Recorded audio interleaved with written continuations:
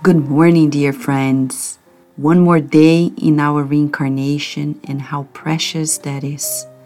We're being invited today to take heart, to stay strong in our courage, in our joy, in our hope, knowing that everything that is happening in the world is under the care of God, His watch care, His providence.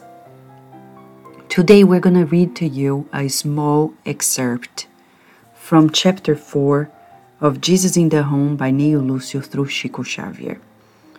It's about the lesson of the seed. At some point, Peter asked Jesus, "Lord, what would you say about those who understand the sacred principles of charity, but do not put them into practice?" Jesus looked pleased and explained, "Simon, these are seeds that lie dormant in spite of having been sown in the bountiful bosom of the earth. They contain the precious qualities of heaven, but they remain useless for a long time. Nevertheless, we may be absolutely certain that downpours and tempests will pass over them and will change their position in the soil, and that they will sprout victorious someday.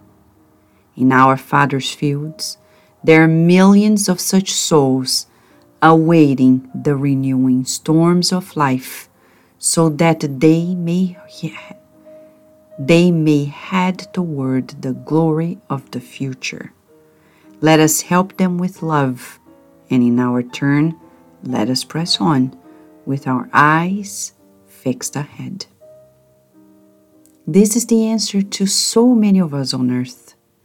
When we look around and we see outrageous behaviors, and we ask, "I can't believe people are still doing this.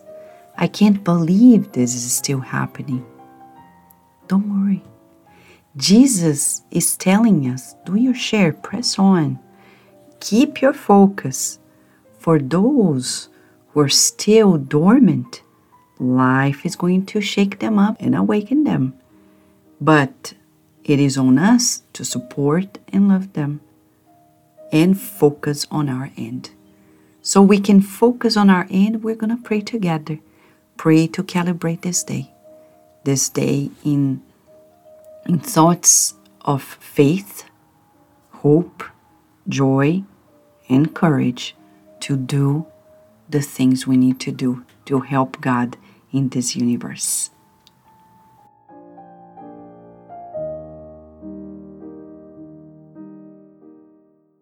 Loving and kind, Master Jesus, we receive your words of encouragement, of clarification, and we feel ever more certain that you are, in the name of God, guiding us towards our next steps of evolution. But this morning, or this day, we want to pray with you, hoping that we can be of help in good vibrations in our hearts, in our minds, in optimism, in serenity, in kindness.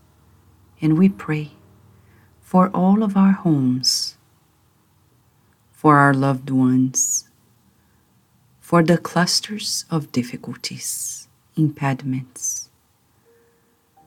We hope that aggressiveness diminishes and that kindness becomes more evident. We pray with you for those who are sick, for those who are feeling lonely or are in need